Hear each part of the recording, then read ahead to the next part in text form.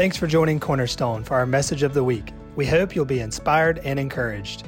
To connect with our church family and to watch our services live, download our app today by texting Sparks Will Fly as one word, app, to 77977.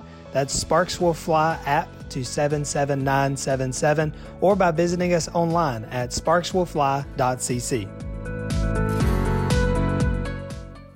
You in 1 John chapter 4?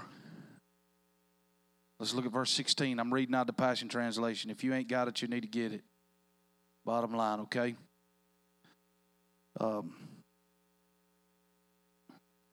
He's got Genesis done. You got Genesis in? I saw it on his thing where he got it now. All right, be hunting it down. All right, y'all ready? Verse 16, 1 John chapter 4. We have come into an intimate expression with God's love, and we trust in the love He has for us. Now, I don't know how many book readers we got in here, but I've been reading some books by Brennan Manning, Catholic guy, Ruthless Trust. It's an unbelievable book.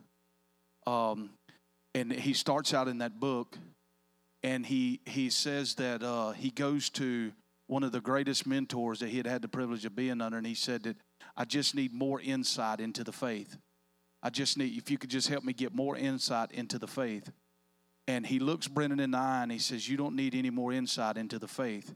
You have enough insight into faith to last you for 300 years. What you need is to trust what you already have. Listen to me. There's probably nobody sitting in this room, maybe a couple of people, that you really need any more deeper revelation. What we need is to trust what we already know. John is writing, this is at the end. He's writing looking back, and he's writing to his spiritual children. And he says, we've come in an intimate expression with God's love, and we trust in the love He has for us. We trust in the love we have for us. Now, Brennan Manning says this, how do we know that a man trusts? He said, it's simply, let me live with him for a month, and I'll tell you if he trusts. The main thing that I look for is his gratitude. Come on, y'all. We're thankful. We are the richest people on the face of this planet. If you drove here tonight, whether it was held together by Christian bumper stickers or whatever, with a roof over your head, we got to be a thankful people and a grateful people. We trust in the love that He has for us. God is love. Those who are living in love are living in God, and God lives through them. By living in God, love has been brought to its full expression in us, so that we may fiercely face the day of judgment, fearlessly face the day of judgment.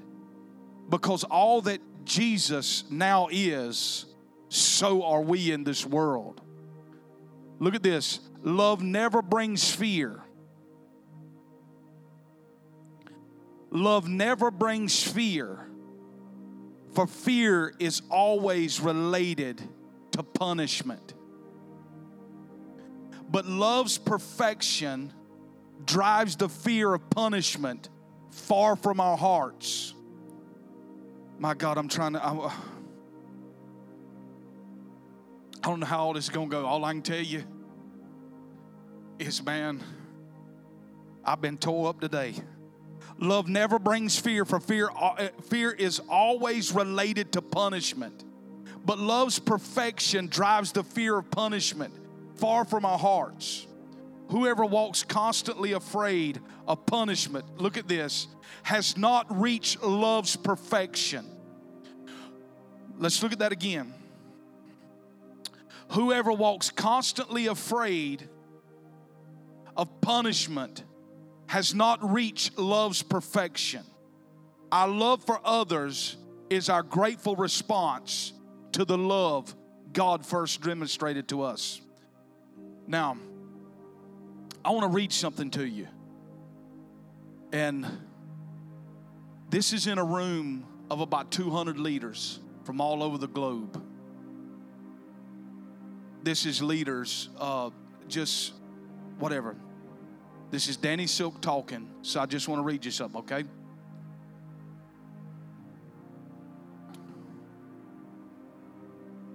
Let's go right here. Over the last few sessions we've explored the idea that a culture of honor is a culture of love and a culture of family. This means that it is also a culture of vulnerability. We are choosing to position ourselves in relationships where our lives can be powerfully impacted by the choices of other people, and they can be impacted by our choices.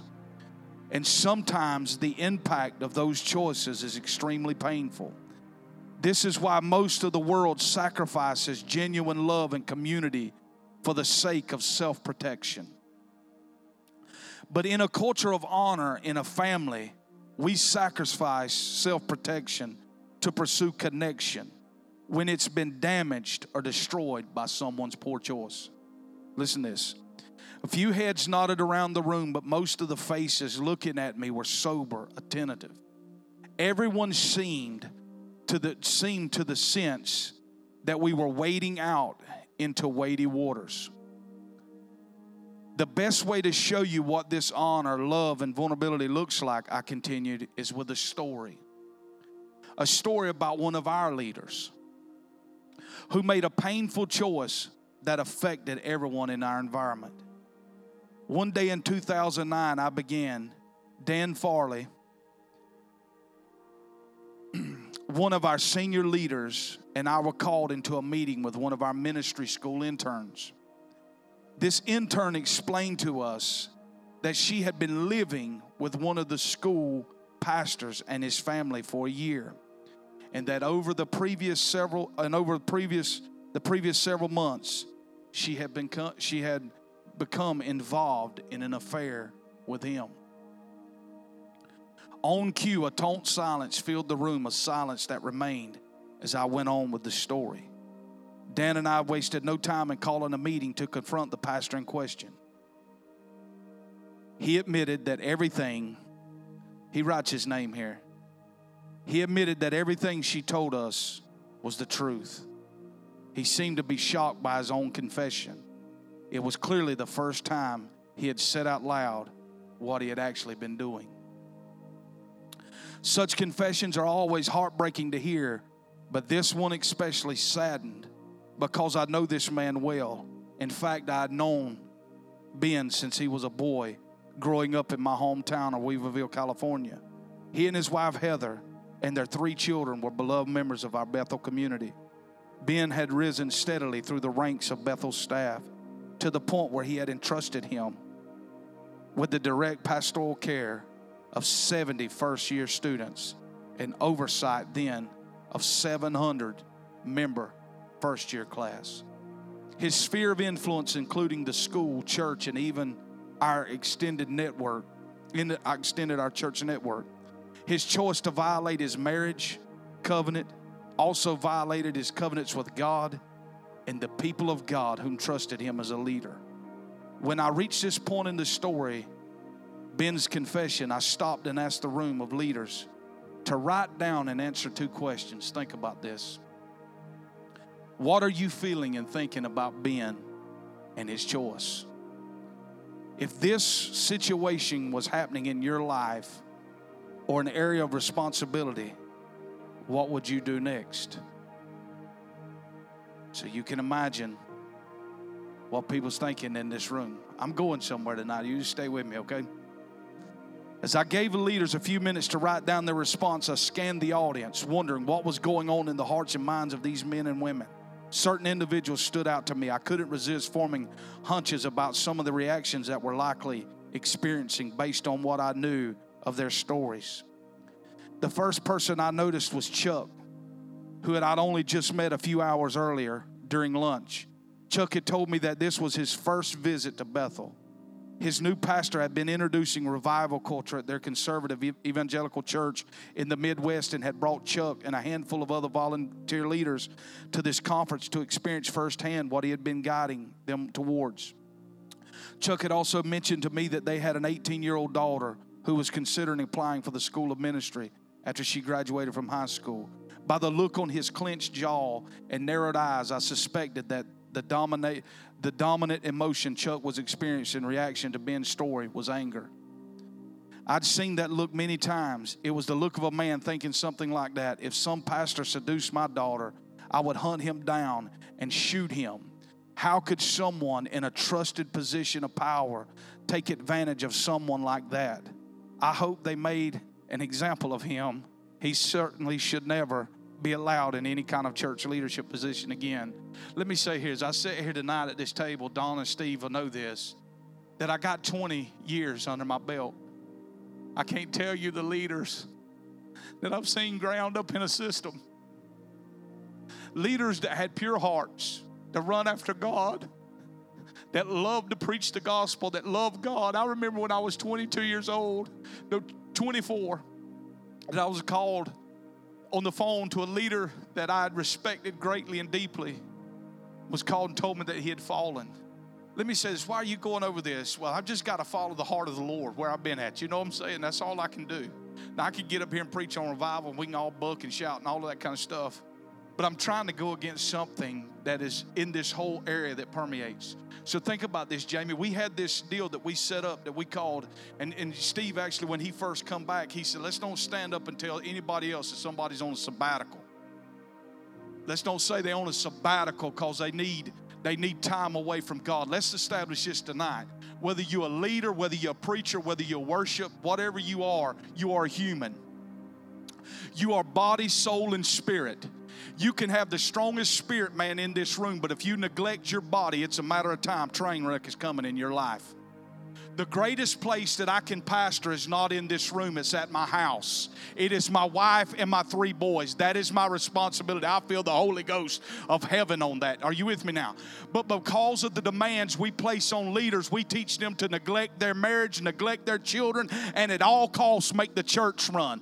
My job here is not to produce numbers in this church. My job is to grow you into something. Are you with me now? My job is to follow the Lord. Are you with me? Every day.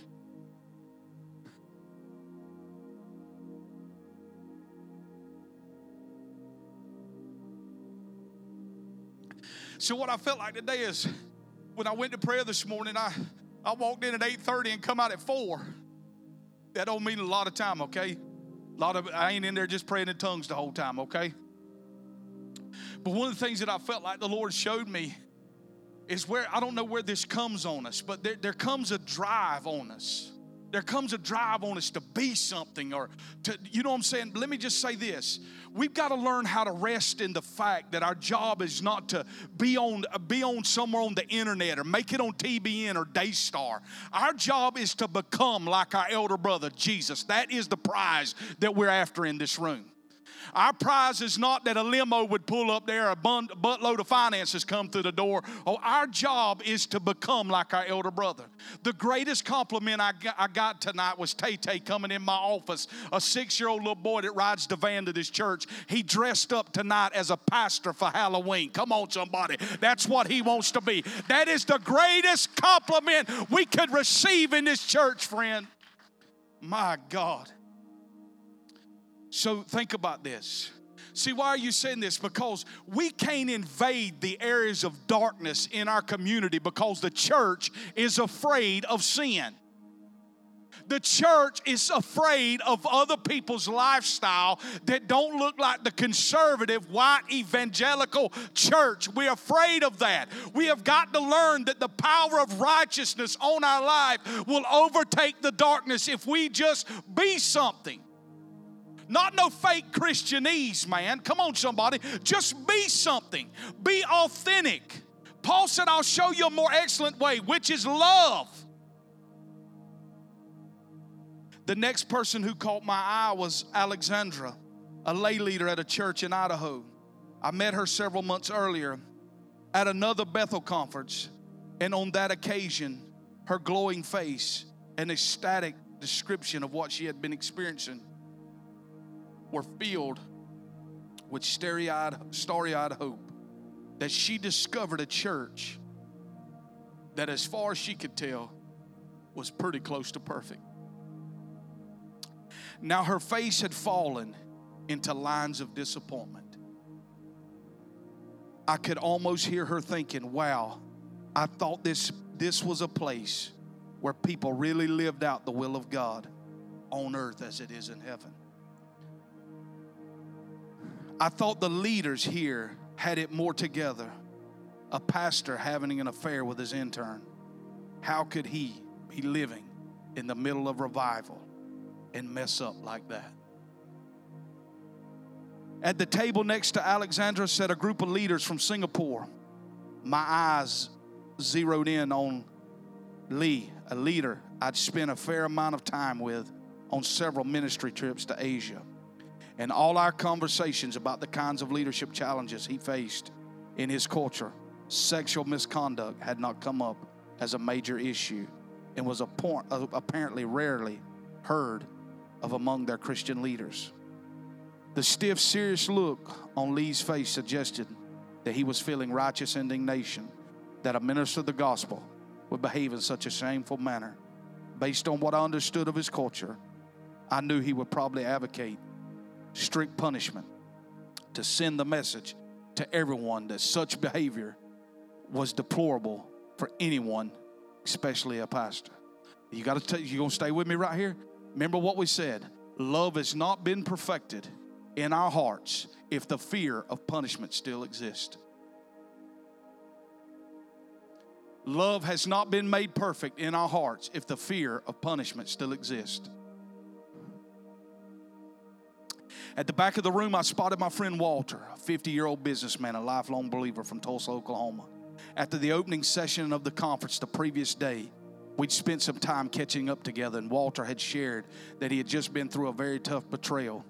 He had recently discovered that his brother-in-law, who had hired 2 years after he was fired from another job, was claiming false expenses and writing company checks to himself. Walter hadn't pressed charges, but he had told his brother-in-law that it was time for him to find another job. It broke my heart, he told me, but I had to let him face the consequences of his behavior. My only hope is that he learns his lesson and never hurts people like this again. I could easily imagine what Walter would think something similar should be done in Ben's case.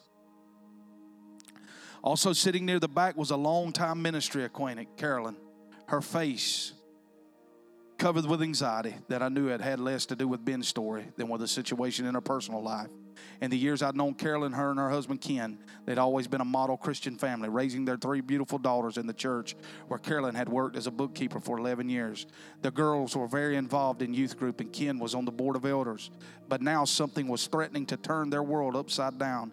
At lunch the day before, Carolyn had pulled my wife Sherry aside and confided that just that week, she and Ken had learned that their middle daughter, who was barely 15, was pregnant. She hadn't yet told their pastor the news and asked Sherry for advice on what to do. She was convinced that when the leadership, listen to this, of the congregation knew how she had failed as a parent, they would want to remove her from her role in the church administration.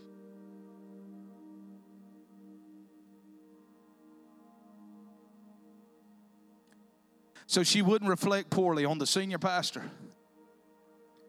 Based on her expression, I suspected that hearing Ben's story could only be aggravating the fear of punishment she was currently dealing with. Now let me say this. I'm 40 years old. I got 3 boys. One's 15, fit to be 16 Christmas Day. What I found to be true is I cannot control that 16-year-old. Listen, what we fear, we will try to control. Listen to me. What we fear, we will try to control. So one of the greatest struggles, I'm just being honest with family right here because we're all real people in this room. One of my greatest struggles is learning how to trust the Lord that He's going to watch over him outside of my sight. Now I asked him, I said, son, why do you believe that your father's a man of God? Number one, he says, what I see in the house, so I appreciate that. But I said, well, tell me more. No, don't tell me because I stand up here and preach. That does not identify me as a man of God. That just means I have a gift from God. Hello.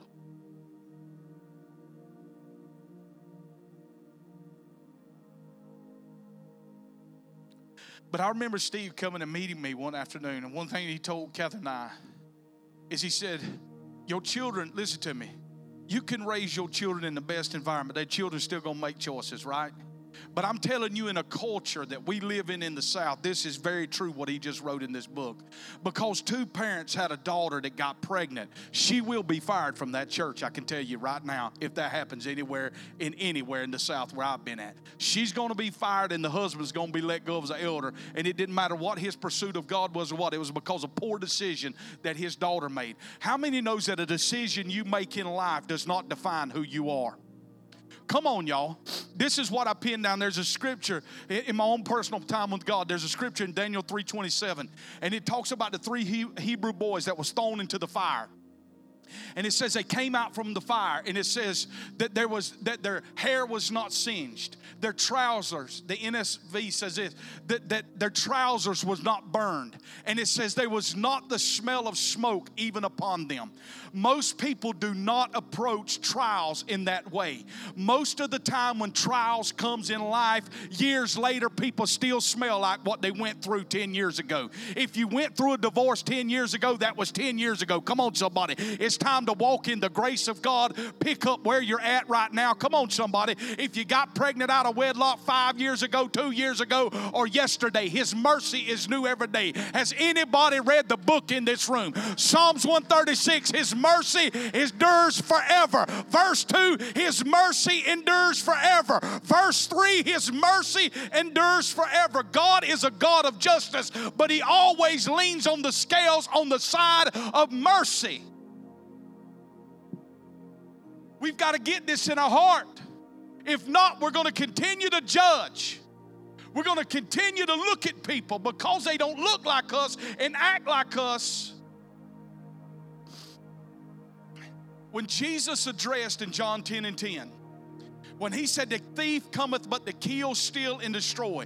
The church has preached that for years. I've heard 18,000 sermons on the thief come to kill, steal, and destroy, about that being the devil. Jesus was not talking about the devil when He addressed that in John chapter 10. It goes back to John chapter 9 with the healing of the blind boy. And what Jesus was addressing in John chapter 10 was the difference between a hireling and a shepherd. He said the hireling comes in, come on somebody, looking out for his own interest. He's going to preach the things that'll tickle you. He is the one that is killing, stealing, and destroying, but the shepherd lays down his life for the sheep. He's in it for the long path. All right. The last person who caught my eye was a pastor friend of mine, Bruce, who was sitting at a table with 3 new members of his elder team. 3 young boys had their heads together at the table and were showing one another what they had written down on their papers. Bruce, however, was turned away from them and seemed to be avoiding eye contact. He looked uncomfortable. In 10 plus years of connecting and ministering together in various events, Bruce and I had shared enough of our stories for me to know that he had struggled with a porn problem in the past. Based on some of the stressful situations I knew he was currently dealing with his congregation, I couldn't help but wonder if Bruce was struggling in that area again. If so, it would explain why hearing about a pastor being caught and exposed had him shifting in his seat. Real story. Young leader at a church during a worship set goes to the pastor broken and says, I'm struggling with porn and I can't seem to beat it. Monday morning he was fired from the church. See, every righteous, boy, I about want to put some language out there, get me some emails. See, the righteous folks would stand up and clap, but let me tell you something, all of heaven wept at that decision. Because what you got to understand, when all a person can do is be honest about where they're at. See, this is why we can't walk in freedom in the church. When the Bible says worship Him in spirit and in truth, it means worship Him in the reality of where you're at. Be honest about where you at. Know the truth, and the truth shall set you free. It's not just the truth of God's word. Know the truth about where we're at. Come on, somebody. And we come to church with all of our problems and all of our mess, and we walk in the door. Hallelujah, praise God, I'm doing great. Meanwhile, my marriage is crumbling. Meanwhile, I can't pay my bills. All of this stuff is going on. But yet we raise our hands like we got it all together. We've hid nothing from heaven. Come on, y'all. If you take a person that is gifted, whether it be, let's just use Matt, if his gifting, or Amanda, whoever, if their gifting is in a certain area and you remove them from that area because it appeases you, why do we take people and set them down for 6 months? Because we got to appease people in the room. Why do you put them in a penalty box? Man, people, we downsizing the church tonight. Nobody's confessed any sin, by the way, okay? Somebody like, well, who did something? Somebody did something. He's laying the groundwork. He's laying the groundwork. Huh? But let me tell you something.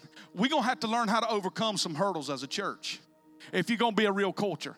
I remember Jensen Franklin used to release a top 10. I bought the top 10 every year. And in 1999, he had a series called the Top 10. And one of those series was a cassette tape called Drop the Rock. And he preaches from the lady in John chapter 8, come on, who was caught in adultery. Jesus set the standard. Listen, he wasn't afraid of that. The Pharisees was afraid of that. He pointed out their own hearts. Those of you without sin, cast the first stone. Hello. And what we got to understand, the church really loves judgment. But what you got to understand, the same measure that you judge someone, you just pulled the measuring tape out for your own life for God to reach back and judge you the same way. It was Jimmy Swaggart who said on national television, glory to God, God ain't called me to build no amusement park.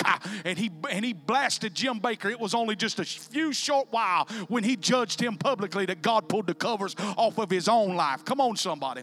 The Bible says it like this when Jesus said, how are you trying to get the speck out of your brother's eye when the beaming pole is in your own eye? Let's just come to the grips tonight that all of us has got issues. All of us need the grace and the mercy of God, and none of us is better than the drunkard that ain't in this building tonight. Come on, somebody. He just needs to know somebody loves him right where he's at. All right.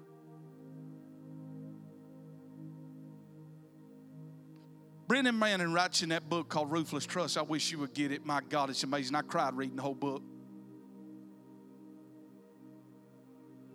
Brendan Manning writes in that book, he says, why don't you judge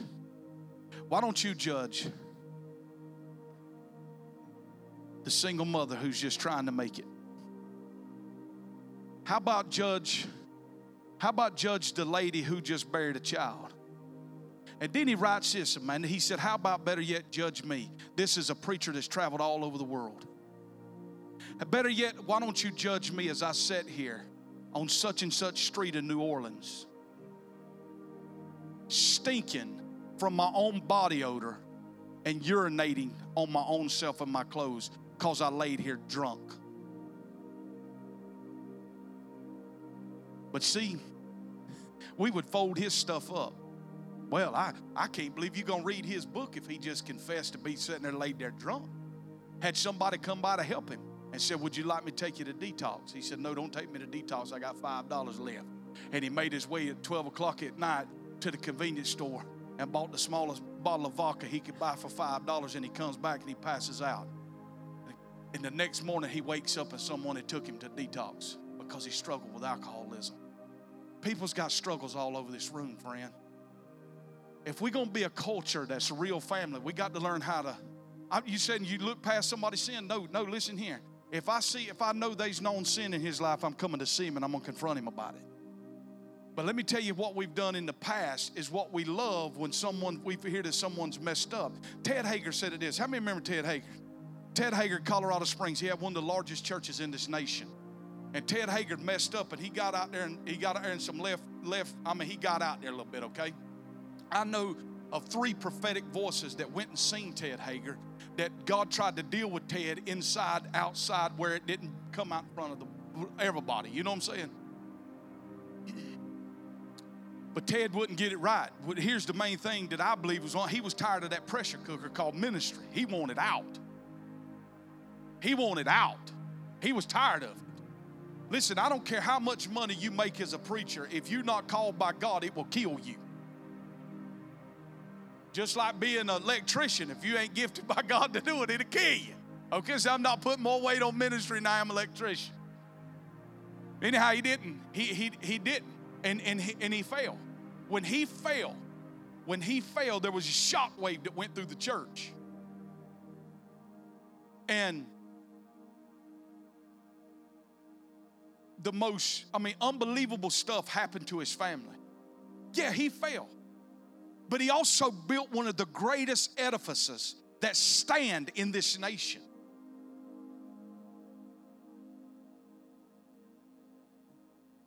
And this is what he said when he come back. He said, when the church gets a real chance to show the love of God, we always blow it. When we show them what restoration is supposed to look like, we always blow it.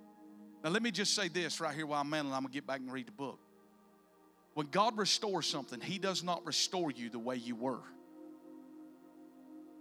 That's what I'm talking about. Restoration, he always updates it to the current state. And it's always better than where he left it. Come on. If you got a 1955 Bel Air, you're not running with drum brakes on it anymore. You got disc brakes on it. You got a Bluetooth radio, not no 8-track. I didn't even have 8-track in 55, did we? You just had to hum. AM. All right. Now let's look at this. All right. Once everyone had finished writing, I said, so at this point in the conversation, I have Ben's confession. In most cases, that's where the conversation stops. That's where we start to tell someone who has broken one of the sacred rules in the community. What's going to happen next? The message we send is they have no more choices to be made in this process. But from my perspective, Ben still had a choice to make. The most important choice of all. Would he repent or not? Have you ever noticed David, the beloved David, the man after God's own heart? Have you ever read his story in the Bible? David didn't just have an affair. Hello. He didn't just have an affair. He did everything he could to cover it up. Not only did that, when he brought Uriah, that's right? Yeah, help me. Holy Ghost, teach the Bible in here, don't even know it. When he brought Uriah back from the front line of battle, he got to cover himself up. So he has Bathsheba go to Victoria's Secret. Come on. Be ready when he comes off the front line. Uriah don't go in the house. He said, look at his honor towards God and the king. He doesn't go in the house and lay with her. So David realizes that he ain't going in the house with her. So he said, calls the front men, says, hey, put Uriah on the front line, and when the battle gets hot, withdraw from him. Had him killed. What set David different from Saul, who got the kingdom stripped from him, who did not commit adultery? All he did was just didn't do everything God told him to do.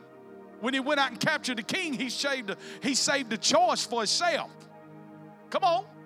When he come back into town, Samuel said, what is this I hear, the bleating of the sheep? He said, well, I figured we're going to honor God, and we'll keep the best that they have and bring them back for the house of God. That ain't what God said. God said, kill them all. There's so much I could preach in there. If you read how Saul dies, it was an Amalekite who put the sword in him, whom God told him to kill. But listen, so now Samuel confronts Saul. He's confronting him for his sin and his issue. This is how Saul responds to Samuel. Will you just walk with me in front of the people? Now, Samuel, make me look good in front of the people. So now David's got a sin in his life. And God raised up a man by the name of Nathan to go see David. And I love 2 Samuel 12 where the rebuke comes to David. And he tells David this story. There was a rich man who had all this stuff. And there was a poor man who had one little lamb. And the rich man took the lamb for himself. David looks at Nathan and he said, whoever this man is, he shall surely die. Did he not say that? He shall surely die. Nathan looks back at him and says, you are the man. I love this. Now he starts talking about the mercy of God. Now he's out. You with me? But if you look in Psalms 51, what was David's cry to God? God, do not remove your spirit from me. This is the most important thing in my life. His heart was, God, it is me. I am the man. You found him. I turned from my ways. Come on, somebody. That is the heart of the believer. That is a person that is in repentance. Now, let me say this. All right, let's keep reading. Let me go on right here. I ain't even going to get none of this right here. All right, so, all right.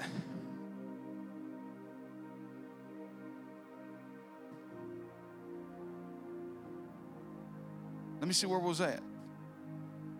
I just lost my place here. All right. All right.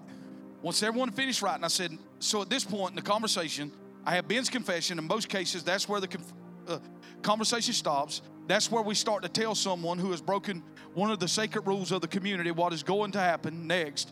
The message we send is that they have no more choices to be made in this process. But from my perspective, Ben still had one choice to make. The most important choice of all, would he repent or not? This time, I didn't see any nods in the audience. Many, including Chuck, Walter, looked in as if to say, why would that matter? What does it matter if he repents or not? Others looked confused and uncertainly, seeming unsure of what I meant by repent. The first way, the first way for me to determine whether Ben was repentant, I continued, was to find out if he was willing to really look at the mess he had made. He had admitted to the behavior, but that was only part of the picture. To repent, he needed to see the whole problem, the internal core beliefs and motives that they had produced the behavior and all of its effects. How many knows what you do? It's not what concerns me is not what you do. It ain't what you do, it's why you do what you do. That's the problem. Alcohol, whatever it is, porn, drugs, whatever it is putting Band-Aid on a symptom. And if you attack the alcohol, you're never going to do anything. Come on, somebody. It's like trying to lose weight. You're never going to lose weight by focusing on trying to lose weight. You start applying principles in your life every day. Every day. And eventually, weight will come off. All right. Look, I'm going to see if he's going to look at his mess. All right, to repent, he needed to see the whole problem. The internal core beliefs and motives that had produced the behavior and all of its effects. I went on to describe the next stage of our conversation with Ben, which started with me asking him, so what happened, Ben? How would you let something like this, how could you let something like this into your life? Now, Ben looks of post-confession shock had already been replaced by deep sighs and tears and fear and guilt and remorse. I was pretty sure he didn't need to be convinced he had a problem. He knew he was in the biggest trouble of his life. But instead of running out of the room, he began to search with us for the source of where things had gone wrong with him. Gone wrong for him, and why? After piecing together the events, the decisions, and relation dynamics that had led to the affair, Ben saw the reality of life he had been living. Not only had he been disconnected from his wife for years, he had been almost completely isolated from everyone around him. The husband, father, leader, and man he presented was a front. Nobody really knew him or saw what was going on behind the curtain. Let me tell you this, listen to this. The devil loves darkness. He loves darkness. If you get a leader and you cut the light on to whatever's going on in your life, once you turn the light on, it's gone. Can I get some help up in here? Has anybody ever been delivered from something besides me up in this place? Once you cut hey, it ain't fun going to get somebody and being vulnerable. Now, you don't go get Sister Blabbermouth. You get a leader Someone you can trust. And this is going on in my life right now. I need your help. Once honesty comes, once the light comes on, it's already defeated. Now all you got to do is walk out the darkness. The chains are broken when we cut the light on. But because of this struggle in this leader's life, it caused him to live in isolation. Everything he did was a front. How many people frequent our buildings every Sunday that are putting up a big facade, a veneer, a front?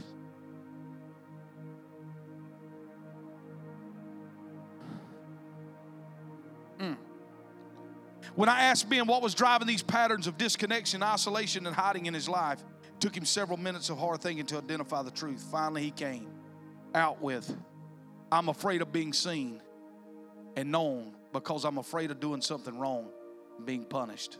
Okay, I said, let's go after that. Where do you think that fear is coming from?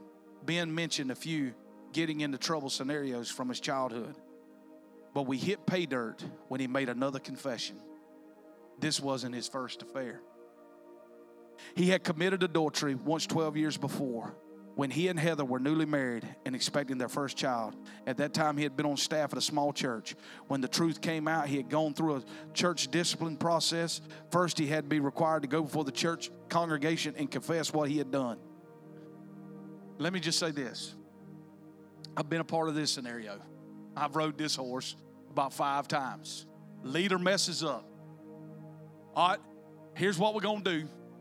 We've done met in the back room like a posse, you know what I'm saying? So we prayed him out. Come on, man. It's like walking the green mile. Prayed him out, set him in the front. Now I need you to go up in front of the church and confess everything you did. Man, if 99.9% of the people are looking for details. Now let me ask you something. Let me ask you this right here. Out of everyone I've seen, and I can bring the stack in here and show you, not one is in ministry today. Not one is in church today. Not one has their family today. So do you think that it's the individual, or do you think the process we were trying to use was jacked up? Now let me ask you something. If I got a child in here that's 18 months, got an explosive diaper on, I mean, it's running out everywhere. Would you rather me bring it and drag that child through every chair right here trying to, or would you rather me scoop him up in a blanket and take him in here in the bathroom and deal with the situation? Hello.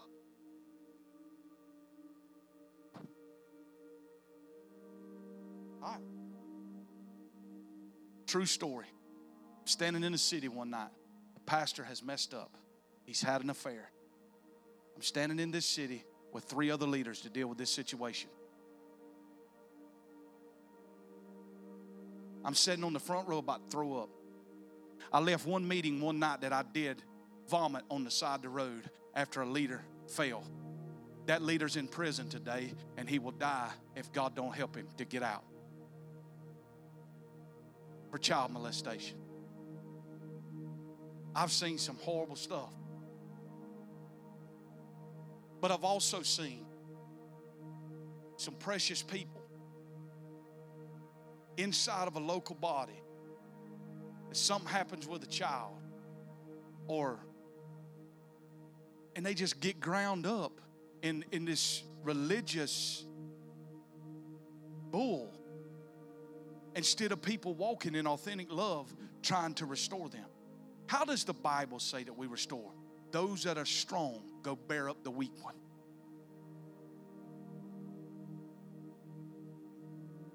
Had a young guy, Matt knows who this is, a childhood friend of mine, came to me. He would come on Wednesday nights. He'd be so daggum high that, I mean, he was up in the 3rd realm. Let me just say that. From high. And finally, he just made me mad one night. I grabbed him outside the door, and I put him to the wall with my hand. I said, man, I can't believe he said this pastor church. He's a childhood friend of mine, okay? I said, man, don't you ever disrespect me. Come back up in here high, listen to me preach. He said, well, I love to hear you preach whether I'm high or not.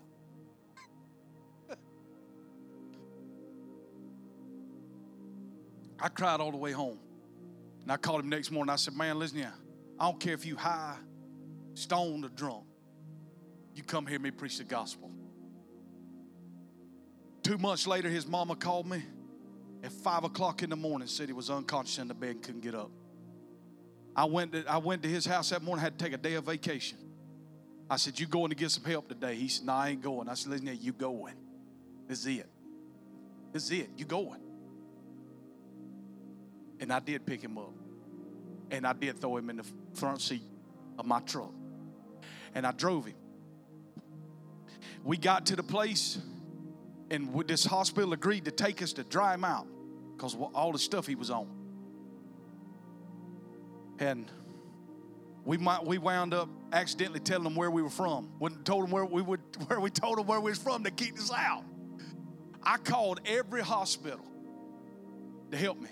No one would help me.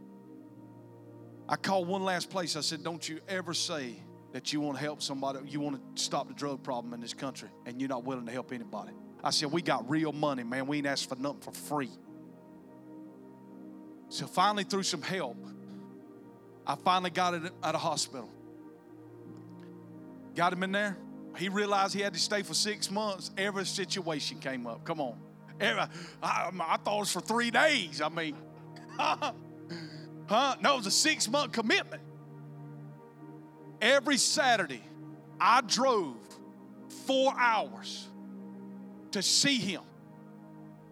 And today, he's married with 2 children. And in 8 years, he ain't touched no oxycodone, and he's free. Free. I feel the Holy Ghost in this room. He's free.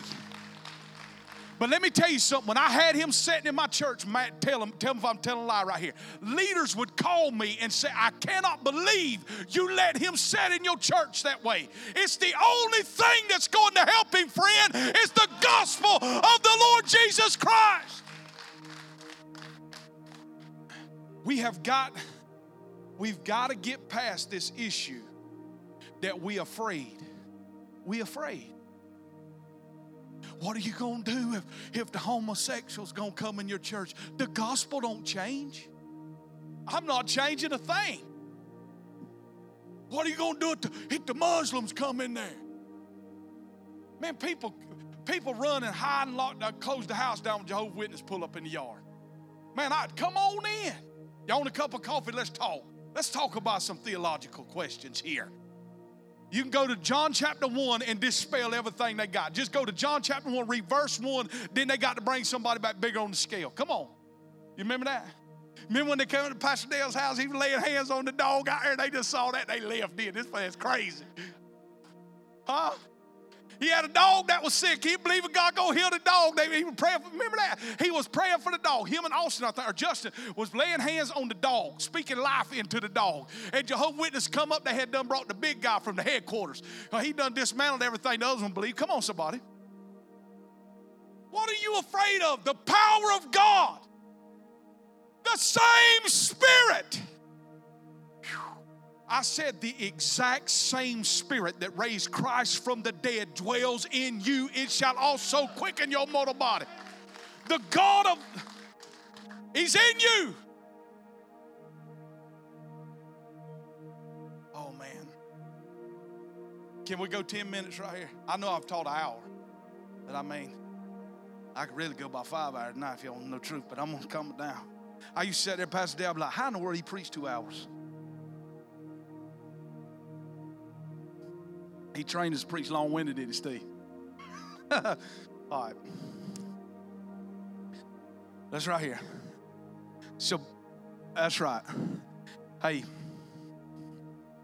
I found this out today over something that I was been studying on. And I found, you know that a few years ago, God's trying to work on me and help me because I've just been through a lot in my life. And the reason why I'm teaching about my own failures in my own life. But one of the things that I found out, you know what the most honorable, said this came from Ray Hughes. He said that one of the most honorable gifts that you can give a person is a pen.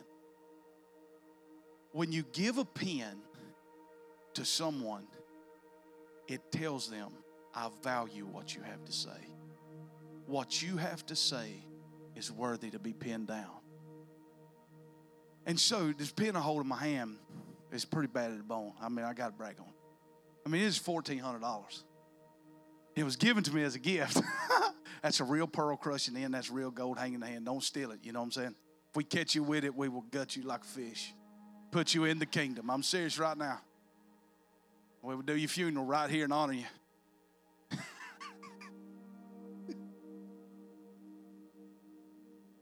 But I was reading that, and I got this almost 2 years ago. And I just felt the Lord said, son, you not believed what you've had to say is worthy to be pinned down. Because if you look at my journal, you'll see it's got about 6 months of gap, 6 months of gap, 6 months of gap. But I said, you know what? I'm going to pin every day. I'm going to pin every day because what you got to say is worthy to be heard. All right. We got to learn how to steward thought. All right, I got to go right here. Terry's praying right now. Lord, Pastor, let them go now. We got to get these kids out of here. All right. So Ben goes through this process at his first church. They removed him from his pastoral job, but they said, hey, we're still going to keep you on staff, but now you're going to be the custodian because we're going to feel real good about how we punish you, buddy. We're going to feel real good at the end of the day when we get through you being the custodian. You've done enough punishment for your crime. Then we're going to see if the gift's still in you. We're going to go on. He said, when we hired Ben, we knew nothing about this episode in his life. So we never thought to set up any accountability for him or ask good questions like, is having a young lady living in your house a good idea or not? Hello. Now, I mean, Miss Donna, if you go up there and you see 5-foot blonde, 20 years old as my nanny, then you need to cry out. You need to call Steve and say, Steve, you might want to go out and talk to him. Hello. Come on. For you ladies. I mean, you can't have Fabio out there cutting your grass. Come on. Hello. You with me? You hire big bald-headed people. I tell her, Catherine, there ain't nobody on the outlook for big bald-headed people. I'm safe. Are you safe in that area? Come on now, listen. Listen, when we hired Ben, we knew nothing about his episode. You know, whether it was a good idea or not. And so the road had been left wide open for Ben's fear of punishment to drive him into realizing that the very thing he was afraid of, it was simply a matter of time before the misery of unresolved pain in his marriage and hiddenness from people around him became greater than his fear of being caught and punished. And he acted out in an illegitimate way to find connection, just like he had done 12 years before. Once I sensed that Ben saw the internal picture of his mess, I shifted my questions to the external picture. I wanted him to understand what was at stake here. This wasn't just about his marriage, his job, or even Bethel Church and the ministry school. It wasn't just about violating God's commandments. It was about a family that we both belong to and we were responsible to protect. Tell me, who is affected by this decision, I asked. One by one, Ben named the people he had hurt with his betrayal. Heather, their children, their parents, extended family, his intern, his staff, other revival group pastors and church leadership, his revival group, all the first-year students, the second-year students, too, especially those who had been in his revival group the previous year. As the size of the mess came into the staggering focus, Ben began to sob with grief. Ben's tears were certainly appropriate and his brokenness seemed real. He had been willing to dig deep, answer my questions, and uncover the anatomy of his mess in full. Now he appeared to be experiencing the godly sorrow leading to repentance.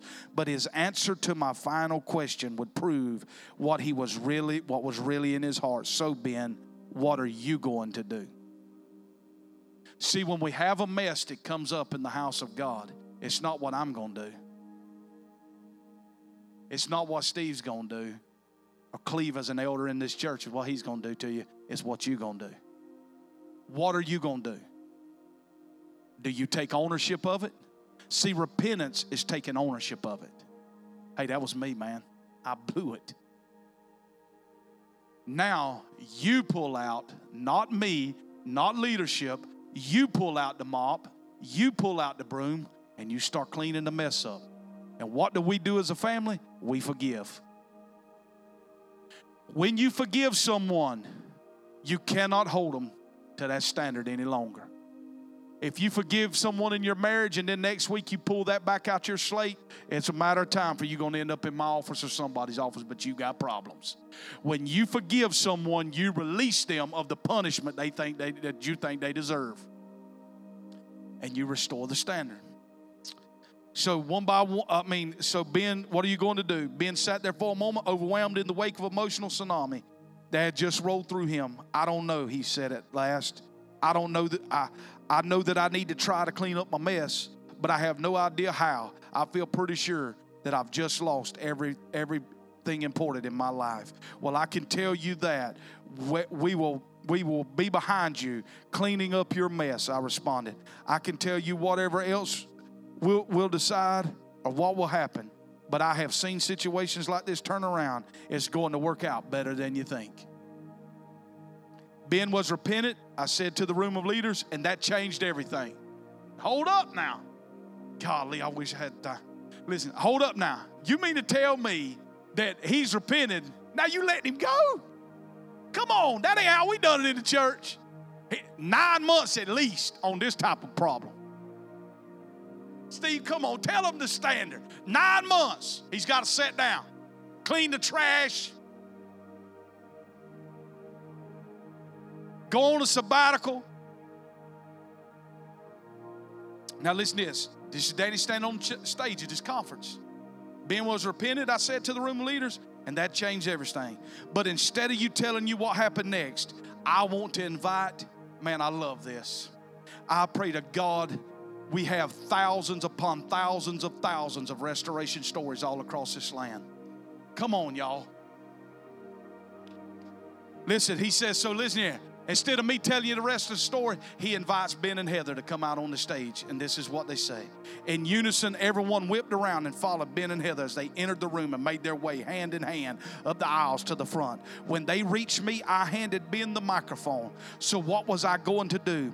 Ben began without preamble. Like Danny said, I felt like my life was over and I had one option: to clean up my mess as best as I could with every person I had betrayed. I had no idea how to do that or how it would pan out. I hadn't seen it mapped out in church, and I hadn't seen a success story except maybe David in the Bible. But I discussed some ideas with Dan and Danny, and they agreed to be a part of my support and accountability through the process. Then I began meeting with people, starting with Heather.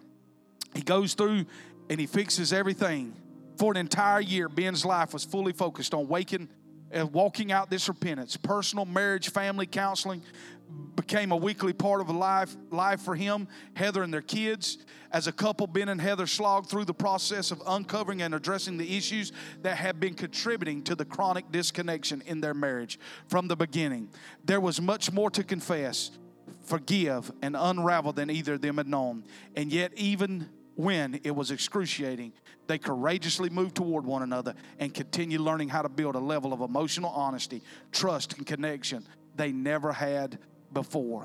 They also worked hard to bring their kids into this new relational culture. During that season, Ben and Heather navigated interacting with Ben's former intern who had moved out of their home immediately after bringing the affair to light, but remained in the church community. She and the family both had to decide how to walk out forgiveness and new relational boundaries. As he had promised, Ben talked with every single person who reached out by phone, email, or in person, and talked with him. By the end of the year, that numbered well over 100 people. He also sat faithfully at his desk at the school every day, grading homework, allowing those who he used to lead from the platform to see him serve them in a role he had chosen while he cleaned up his mess. The message was clear. He wasn't running away from his mess, and he wasn't acting like things were cleaned up before they were. At the end of the year, Ben and Heather agreed to update the ministry school students on the progress of their journey of healing. Their children joined them on the platform. Ben described the steps he had taken to build a new lifestyle of living in light and the incredible freedom and healing he was experiencing as a result. Heather shared about her own process of forgiveness and the adjustments she had chosen to make to build a new and better connection with Ben. They gave examples of how their children were becoming powerful and expressing their feelings and needs, and even holding them accountable as a couple for the relational standards that they had agreed to honor as a family. Though there was still more ground to cover on their healing journey, they acknowledged that love, hope, and joy were filling their lives and home like never before. The applause from the students at the end of Ben and Heather's testimony had been deafening. People were shouting, crying, hugging, punching the air as they celebrated the incredible victory. In the months that followed, many of them sought out Ben and Heather and other Bethel staff to let them know how it had impacted them to watch a leader walk out a journey of repentance and reconciliation like this. Most of them said they had never experienced anything like it. And of course, that ending wasn't really an ending, but the beginning. Ben and Heather not only learning to walk in a lifestyle of freedom and emotional honesty, accountability, and connection, but gaining the authority to equip others to do the same. When Ben eventually returned to a pastoral role in the school, a decision he made in full accord with the church leadership, he was a very different leader. He brought a culture of living in the light to his students, modeling healthy vulnerability by sharing his story, teaching them how to be open with trusted friends and leaders about where they are struggling, and showing them what it means to be a safe place for others to do the same. And he ends this with this, that at the end of that story, he says this: now, the questions of how you would handle him, do they look different after you heard God's redemptive story in their life? Church, let me tell you something. We're all in this room a redemptive story. All of us has got a past. Nobody would want our life. I sure wouldn't want my whole life played on that video screen up there. But God is totally in love with us. And let me tell you this. We've heard this statement said in the church, that God loves us in spite of our sin and brokenness. Let me tell you this. God loves you with your sin and with your brokenness.